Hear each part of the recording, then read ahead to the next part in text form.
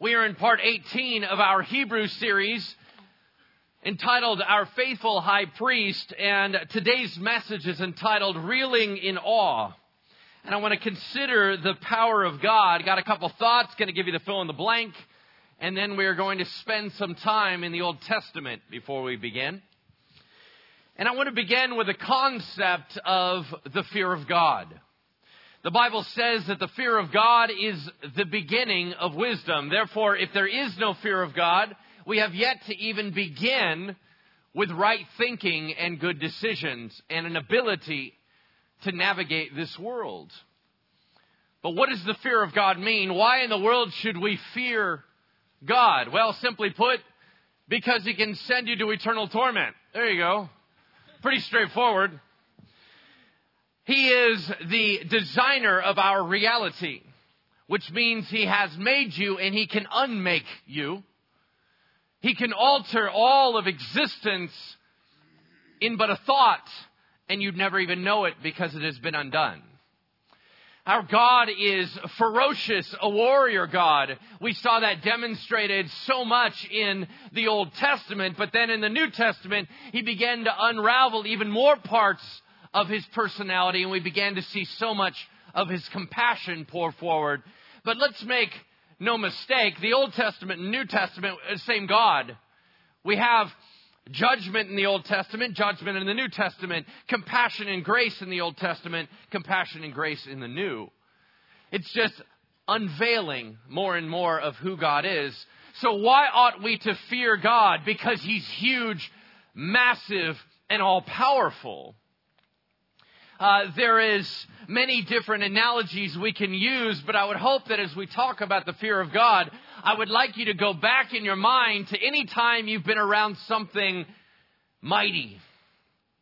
Maybe for some of you, you've had an opportunity maybe to be around a waterfall that was so majestic and magnificent that it was pounding down and you thought, that's bigger than me. Unfortunately, many of us live in lives where things that are smaller than us surround us, things that we can manipulate, things that we can maneuver. Some of us, based on our work, get a chance to see things that are bigger. And I would like to have all of us have a slight nervousness when being near God. Because at any moment, He can erupt into the mighty force that He is. To give you an idea, some years ago, I went on horseback riding by the beach. I don't know if you've ever got a chance to do that. I've had a couple opportunities to do that. And this one particular place, I feel somewhat guilty about because you know how there's some horseback riding stables where you know full well these horses are eating better than you are. And then there's some stables that are just shy of Glue Factory, if you know what I mean. Where these little guys, they lost their spirit about 30 years prior. And they just kind of go, you know what, dude, I got to take you for a ride. Just get me back home. I have no interest in you whatsoever. Well, we were unfortunately at one of those. Now, these horses knew, hey, we leave the stable, we go down the path, we walk on the beach, we come back around, get off me, I'm done, right? They were just doing it on normal, thing, and they were super slow. Partly, you would every once in a while, the horse would just stop, and you're like, I think he fell asleep. I'm quite certain the horse just is like, oh, what? Oh, yeah, sure, and just keeps going. Now, I was on a horse that was a little larger than the other ones. I don't know if that was speaking to my weight or what it was, but his name was Emerald. Now, I'll never forget this. Emerald was going along with the program, and you could tell he was just kind of mellow. So we go along, and when we rounded the corner to get back to the stable, we had to parallel a street, and a car backfired. Now, a car backfiring sounds an awful lot like a gunshot. Well, Emerald woke up. And he jumped and started to run. Now, at one moment, I realized I do not factor in Emerald's life at all. At 200 pounds, he doesn't care. he didn't even feel me on his back. It was like all of a sudden the muscles ripped out and he was like, I'm out of here, right? Now, I don't want to ruin your life here, but spoiler alert, if you've seen the Avengers, all right? Now, I grew up a comic book fan, and I love comic books. And if you've had an opportunity to see the recent Avengers movie, which has zero spiritual value whatsoever, so I've seen it twice. They have a character in there that's been known for years as the Incredible Hulk.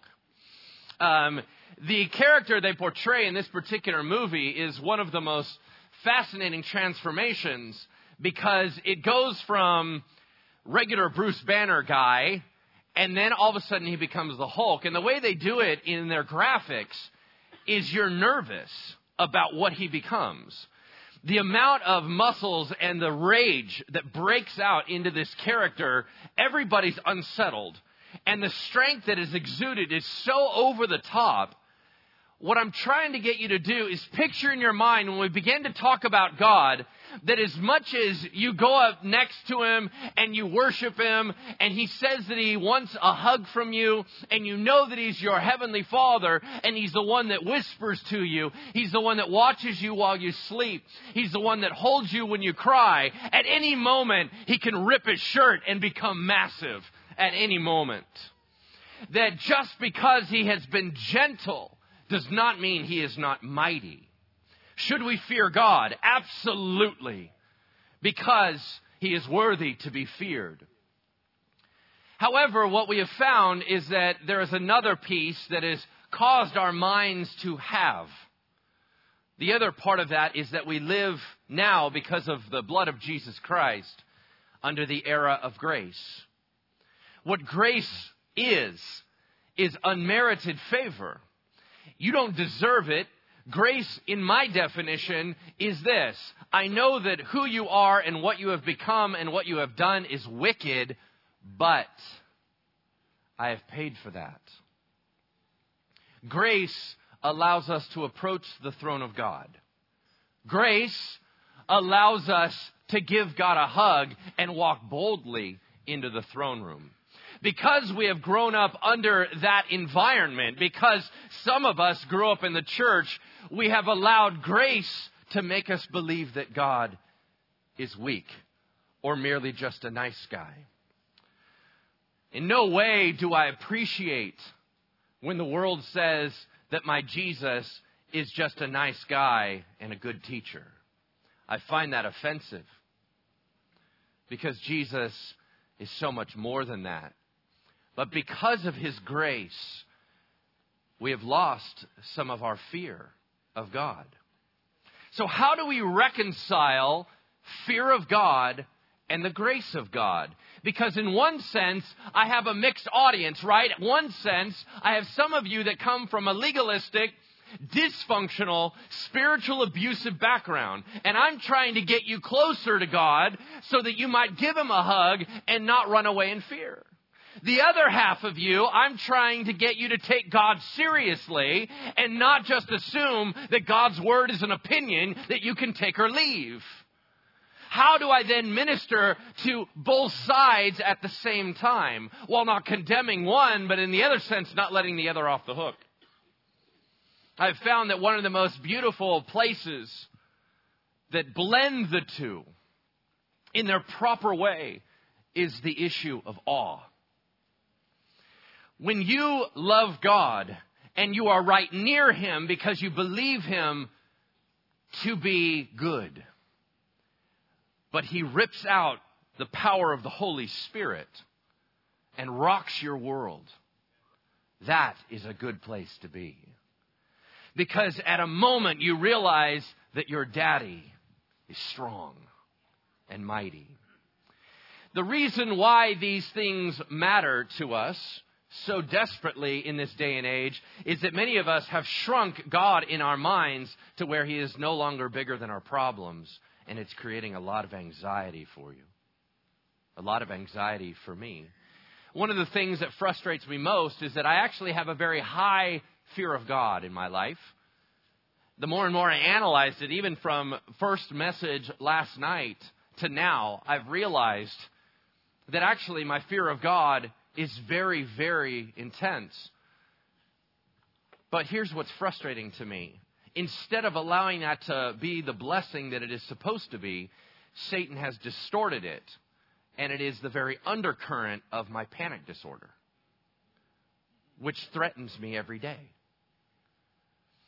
So it seems that no matter how we try to view God appropriately, there is always the enemy that is seeking to skew it in some way. What I'm asking you to do along with me is to take every thought captive to the obedience of Christ, and let's look at God rightly. Amen? The reason why this is so important for this year, for this time, is the fill in the blank in front of you, and it's simply this. In this year of faithfulness, we would say this: faithfulness is not possible apart from rightful fear of God. Faithfulness is not possible apart from rightful fear of God. It is one of the reasons why some Christian marriages survive. Because you realize that it's no longer about, do I feel like my partner is worthy of respect? Do I feel that my partner is worthy of love? It is, my Heavenly Father is holding us both accountable. And I made a covenant and a contract before my Lord, and out of fear of God, I must do certain things and behave appropriately to my spouse. When you have a fear of God, you don't get to make up your own rules. You don't get to just pick and choose what commitments you hold. You do not get a chance to say, I'm going to break this particular vow or agreement. You actually are under submission to God.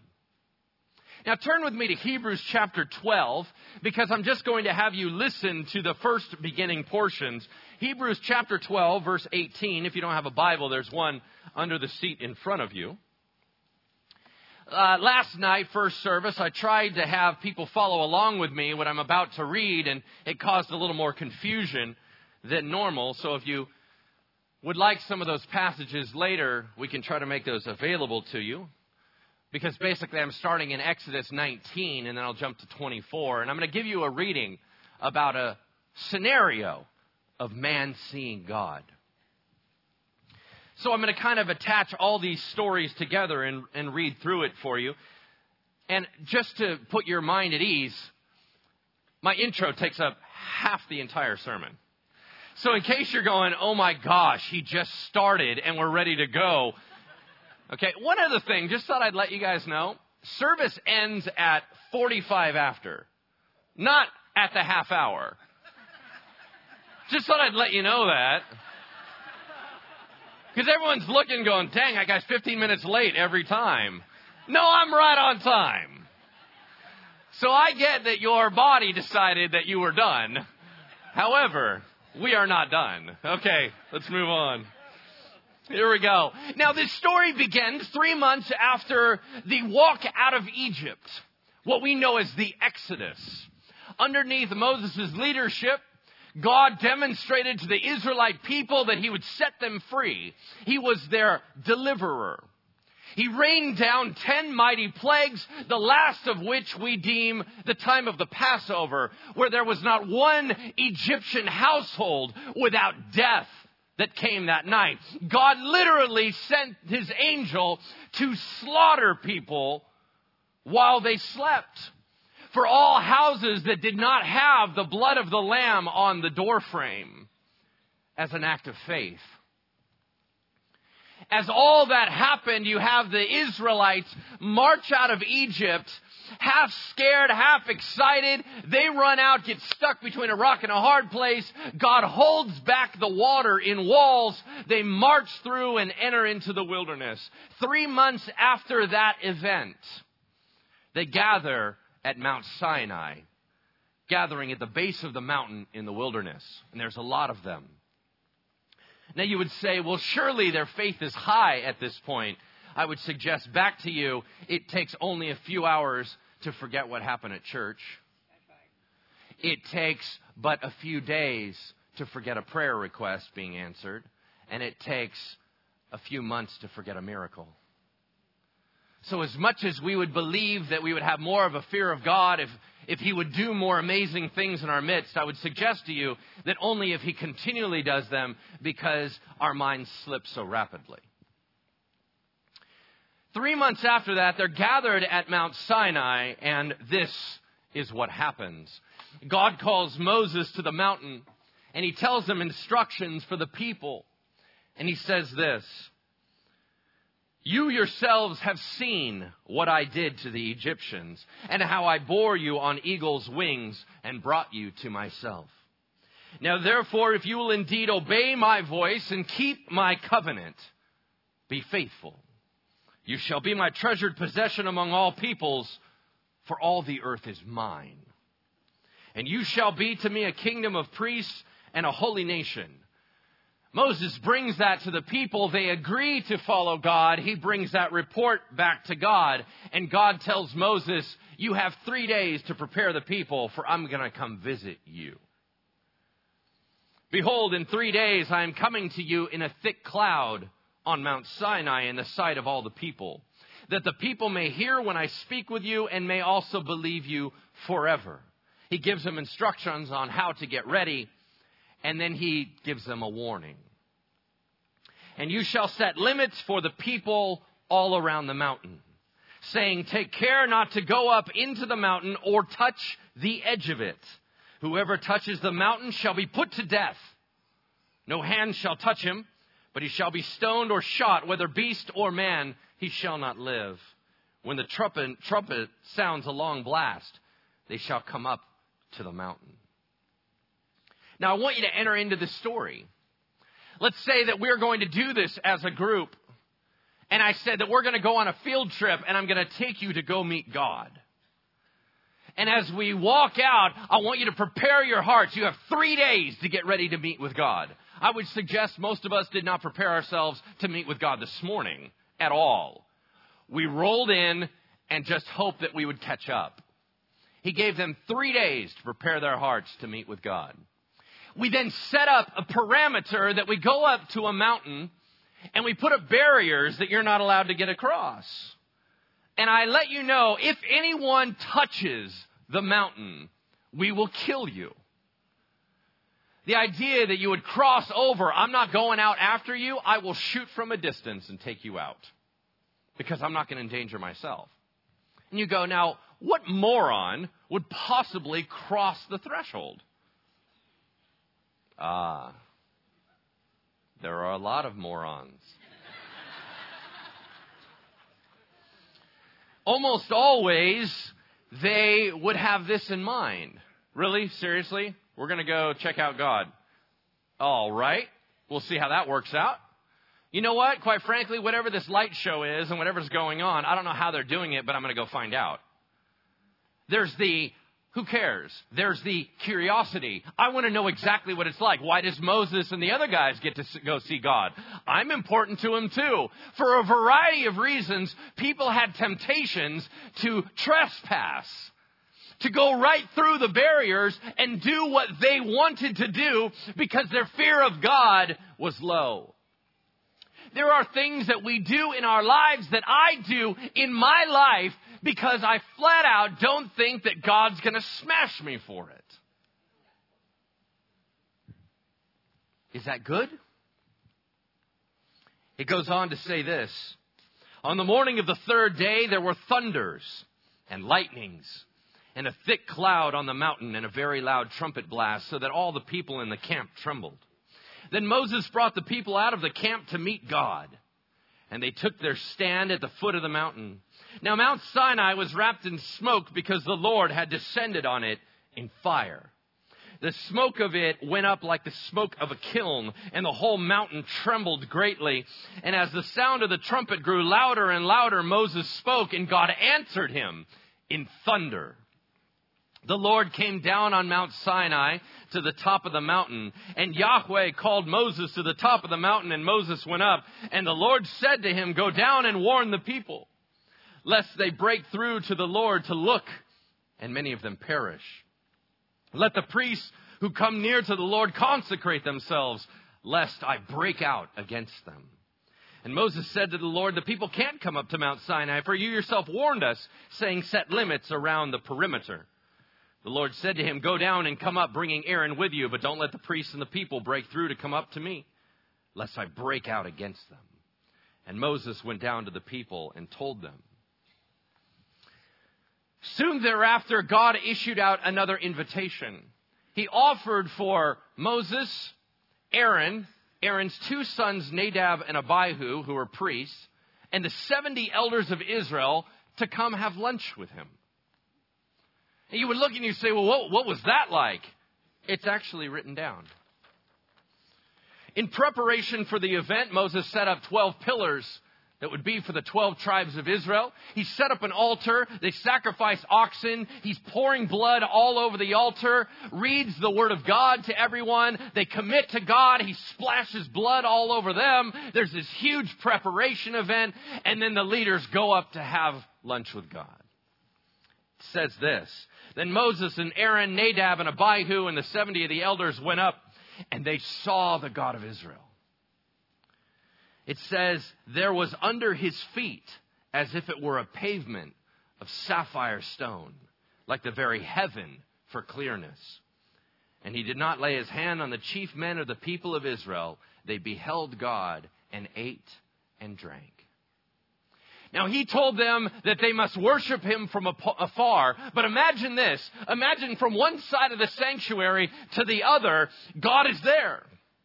You can see his throne room floor. Why do I call it that? Because in Revelation, at his throne room, there was like a sea of glass that extends out before him. That looks like a beautiful gem. That is the floor room of the throne. Now, here up on Mount Sinai, where God dwells, he has that out before him again. And they saw it, but only Moses could approach the throne. Then God invites Moses up for a second set of the 10 Commandments. Moses goes up with Joshua on the mountain, and this is how the scene is described. Then Moses went up on the mountain, and the cloud covered the mountain. The glory of the Lord dwelt on Mount Sinai, and the cloud covered it for 6 days. And on the 7th day, he called to Moses out of the midst of the cloud. Now the appearance of the glory of the Lord was like a devouring fire on the top of the mountain in the sight of the people of Israel. Moses entered the cloud and went up on the mountain. And Moses was on the mountain for 40 days and 40 nights. Remember, as Moses is walking through the desert, a bush erupts in fire. Do you remember that? And God spoke out of that. Not everybody can see that. So God lit a mountain on fire. And all of Israel saw the burning mountain of which God spoke out of. It was a mega version of that small initial incident. So how are we so far? Are we nervous in the presence of God? Because we ought to be. It says 40 years later or 30 years later, reflecting back, Moses talks about these times before God. And he's reflecting back and writing it down, his thoughts, God's thoughts, about what it was like. Gather the people to me that I may let them hear my words, God said, so that they may learn to fear me all the days that they live on the earth, and that they may teach their children so. And you came near and stood at the foot of the mountain while the mountain burned with fire to the heart of heaven, wrapped in darkness, cloud, and gloom. Then the Lord spoke to you out of the midst of the fire. You heard the sound of words, but saw no form. There was only a voice. He continued, these words the Lord spoke to all your assembly at the mountain out of the midst of the fire, the cloud, and the thick darkness with a loud voice. And he added no more. He wrote them on 2 tablets of stone and gave them to me. And as soon as you heard the voice out of the midst of the darkness, while the mountain was burning with fire, you came near to me, all the heads of the tribes and your elders. And you said, behold, Yahweh our God has shown to us his glory and greatness. And we have heard his voice out of the midst of the fire. This day we have seen God speak with man, and man still live. Now therefore, why should we die? For this great fire will consume us. If we hear the voice of Yahweh our God anymore, we shall die.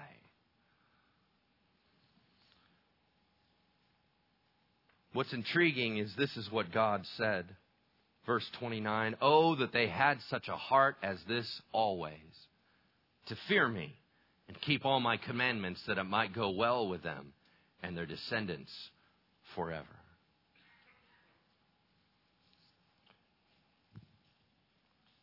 Some of us need a fresh touch of God to strike the fear of God into our hearts all over again. Some of us need a Mount Sinai incident. How is that going to look? I don't know. That's between you and God. But you have walked into a church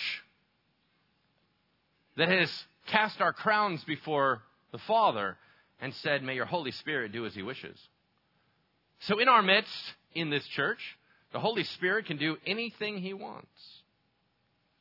And we're going to pray that He walks through us today. And for those that need a healthy dose of the fear of God, may He bring it. We're going to spend some time in prayer. I'm going to pray for you. We'll have a few moments of silence, and then we will get into the remainder of the message. Let's pray. Heavenly Father, we honor You and we respect You as a congregation, as leadership. You are the head of this church. You are the head of everything. You own this world, this earth, and our lives. You hold our existence in the palm of Your hand. We ask that You would visit us today in a tangible way. We pray that those of us that need a reminder of Your might, that Holy Spirit, You would walk through us and strike our hearts with Your power. We offer up our lives to You, and we ask that You would show us who You are.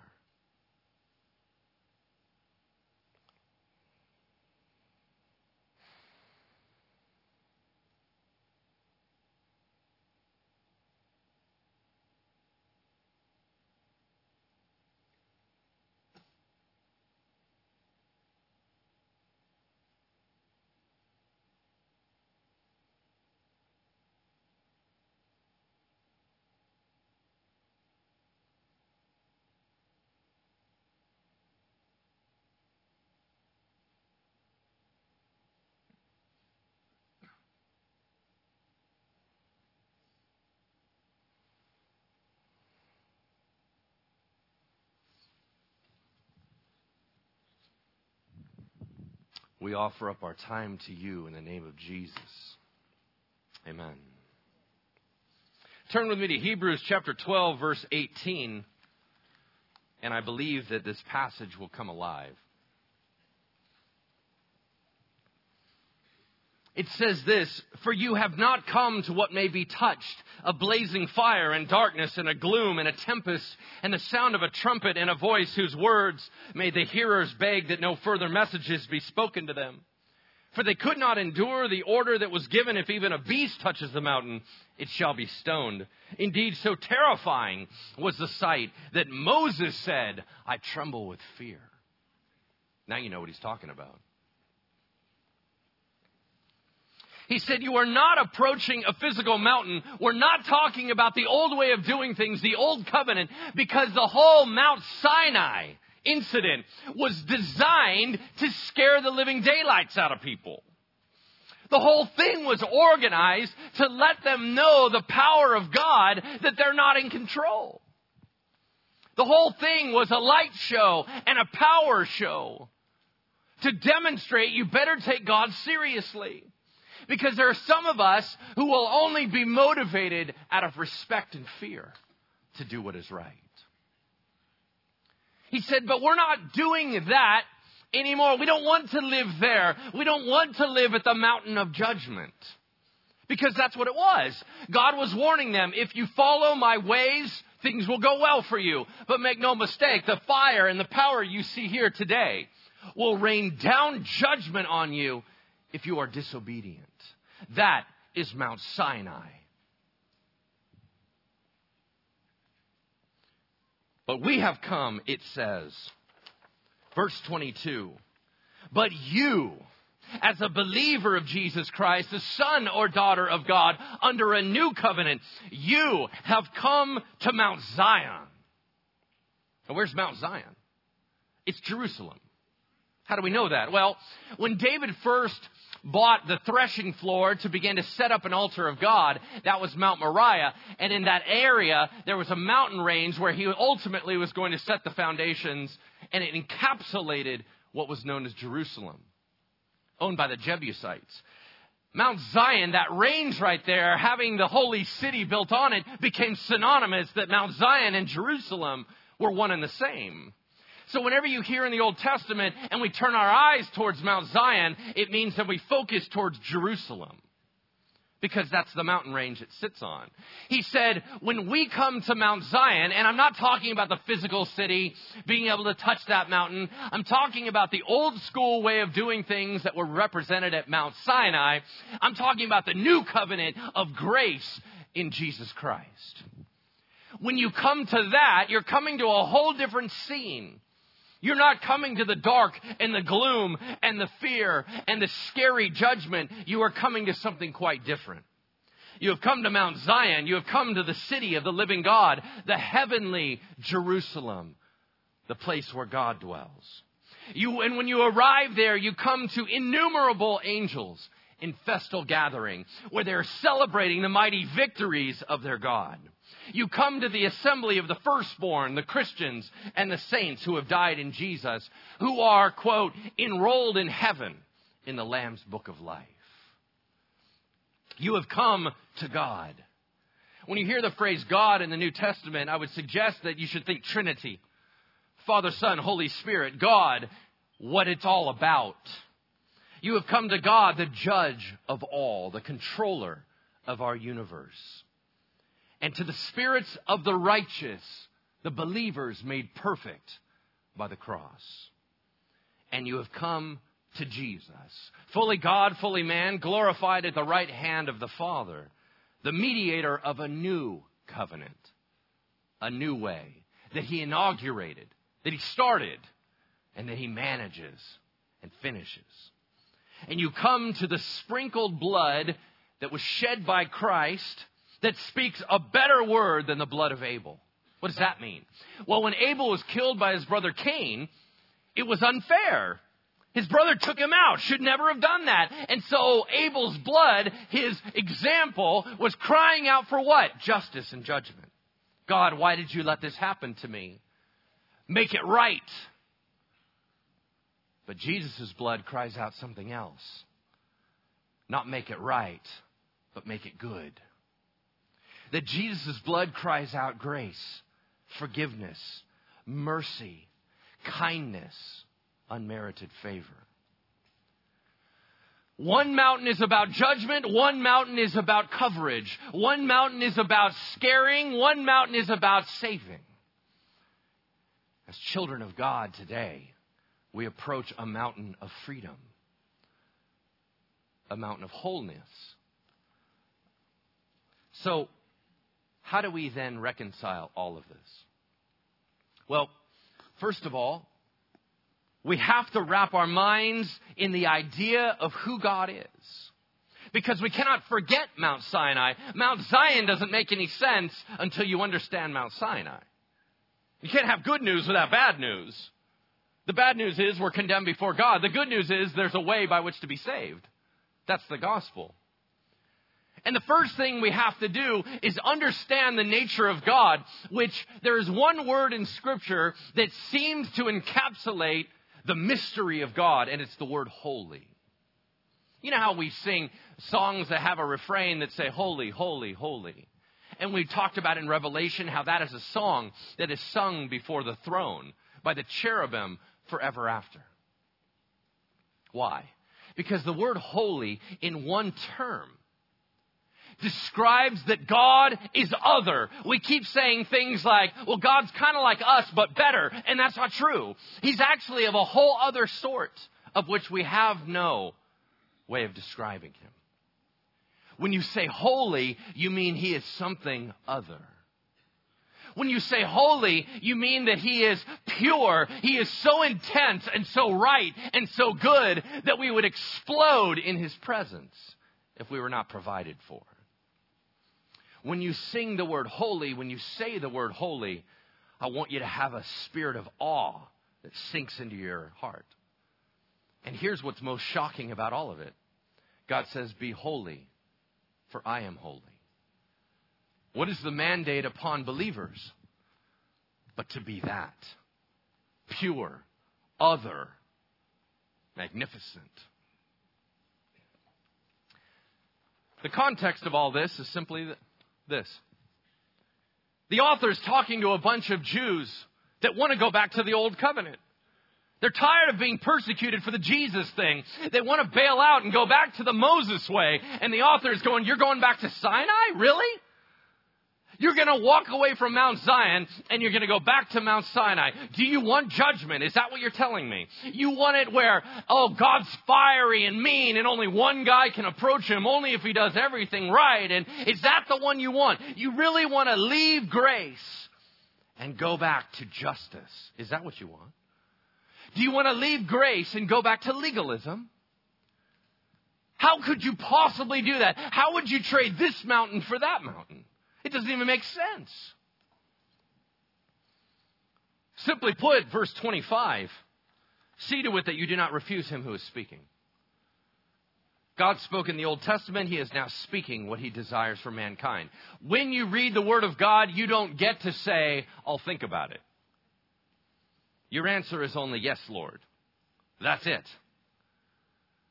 See to it that you do not refuse Him who is speaking. For if they, Old Testament folk, did not escape when they refused Him who warned them on earth, much less will we escape if we reject Him who warns from heaven. Jesus is the right hand of God. He has not only given us the Old Testament, but the New Testament. And has spoken into our lives what God desires. He's spoken the good news, the way to God. And we spit on that, or we are apathetic towards that, or we walk away from that. How is that possible? What, that's not going to wreak havoc in our lives? Of course it is. At that time on Mount Sinai, His voice shook the earth. Now, let me ask you this. You do remember that when Jesus Christ on the cross said, it is finished, the curtain was torn in two and there was a massive earthquake. Do you remember that? It actually opened up the graves and dead people rose. I don't know if you know that part of the story either. But when Jesus Christ died, there was an earthquake. Why are earthquakes following God around?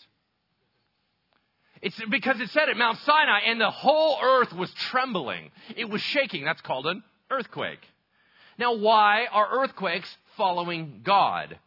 Well, I actually have to ask you. I'm going to give you my opinion, but I don't know by experience. Let me just see a show of hands. How many of you have been in a significant earthquake? Raise your hand. Look around. Do you see how many people that is? That's a lot. So I need to ask you, because I have lived in California my entire life. I was born here, raised here, both southern and northern. I've never felt an earthquake in my entire life. How that's possible, I have no idea. So I'm going to ask you, if you've been in a significant earthquake, let me tell you what the stats say, and then you tell me from your own personal experience. Science shows that the reason why earthquakes are so unsettling is because something moves that shouldn't move. We're all quite certain that whatever else moves in the world, dirt should stay there. Right? I mean, we do everything. It is the very foundation upon which we build our homes, we build our buildings, we build our lives. That is the one true, you stay there. Don't move. I can run on you, I can jump on you, but you don't go anywhere. An earthquake unsettles the very foundation of our world. The dirt moves. That unsettling feeling, where are you going to run? If your world is moving, you can't fly. You can't go away from it. You are at its mercy. I would suggest to you that earthquakes follow God around because He's a foundation shaker. I think He is unsettling everyone and unhinging everyone and saying, what, you think this is scary because I can shake your little ball? Oh, look at that. Look at that. I can make the earth spin like that. I can rattle it, right? At Mount Sinai, he rattled the very earth that they stood on and let them know, I'm in charge. I'm the foundation of who you are. But check this out. Look in the verse. At that time, his voice shook the earth. But now he has promised, yet once more I will shake not only the earth, but also the heavens. What, are you going to fly away from me? Watch this. I will take your entire universe in my hand and throw it against the wall. And I will shatter everything that you know. It is not bigger than me. It's minute in my hands.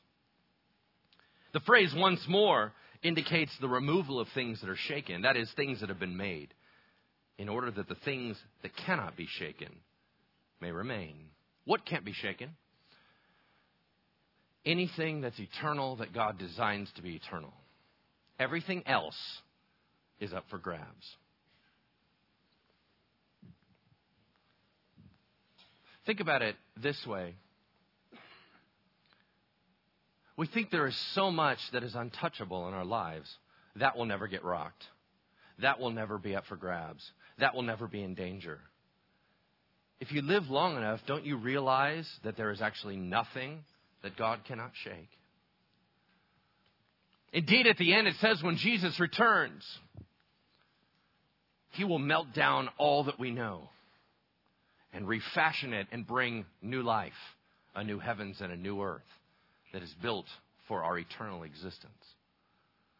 He's that big.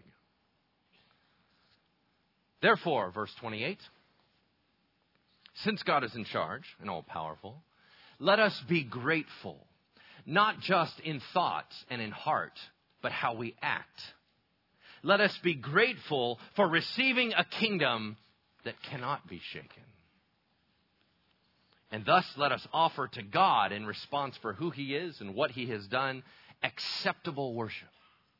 That suggests that a lot of us are offering unacceptable worship. What's unacceptable worship? Half-heartedness. Plastic. Empty.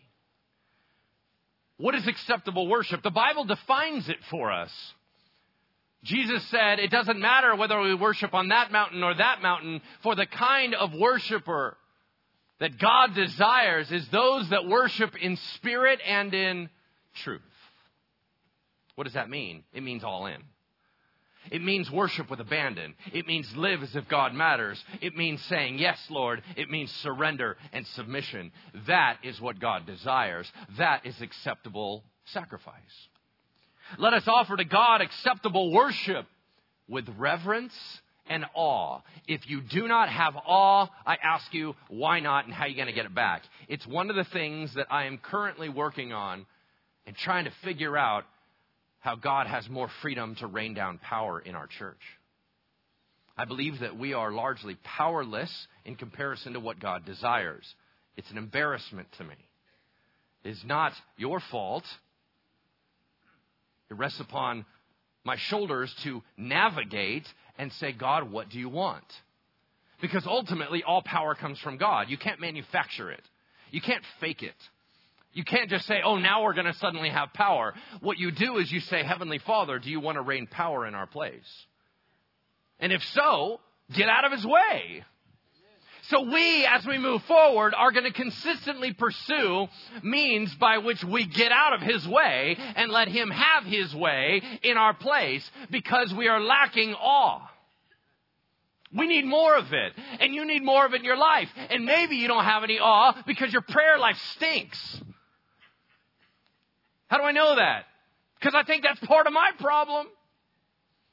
Maybe you have no awe because you're living in such sin that God doesn't want to bring in all this intense blessing and power because it would seem to indicate he's cool with how you live. He doesn't want to encourage that. So he holds off until you grow up. How do I know that? Because that might be my problem as well. What is our problem here at Bridgeway? Do we have a problem? One of two things is occurring. Because we do see power here. But I don't believe it's to the degree that God wants. We see changed lives. We see transformation. We see the Holy Spirit move in our midst. We watch things happen that do not happen in the regular world. But to the degree that God wants, I don't believe so. So one of two things is happening. Either the Holy Spirit is tracking on timing, and he said, no, I'm not doing that right now. That's not what I want to do. I'm going to hold off until something else occurs, and then I'll be glorified. Or we're in the way. I just have to make sure we're not in the way. I'd much rather it be a timing issue, right? So that's what we're working on. It says, therefore, let us offer to God acceptable worship with reverence and awe, for our God is a consuming fire. Consuming fire. What does that mean? It means that once God gets going, he's going to take you all over. Let's use a fire analogy.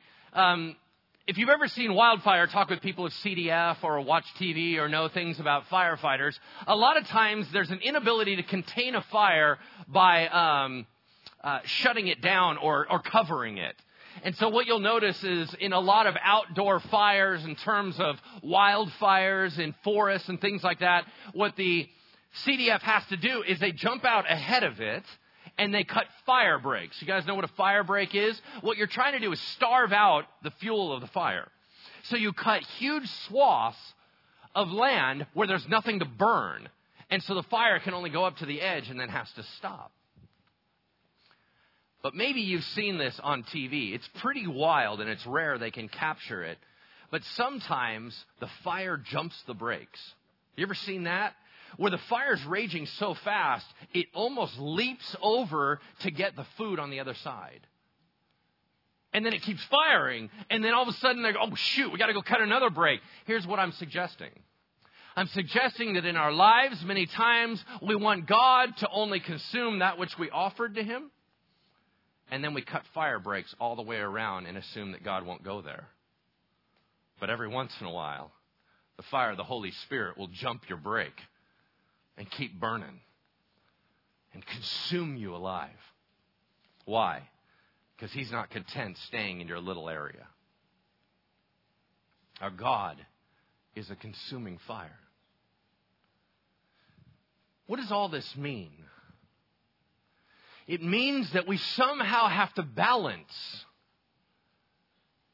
the respect and awe and fear of God, while yet at the same time understanding his grace and his love and his gentleness.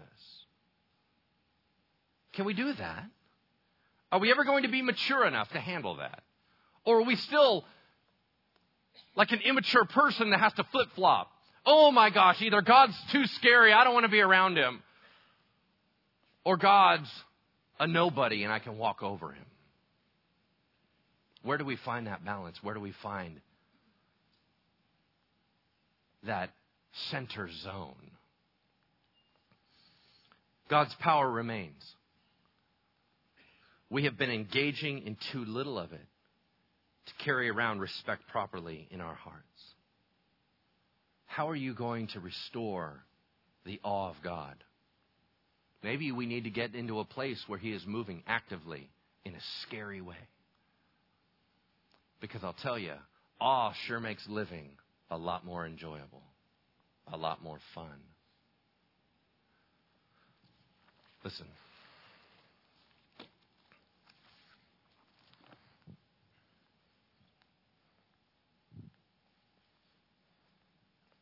If we don't fear God, our world is too big.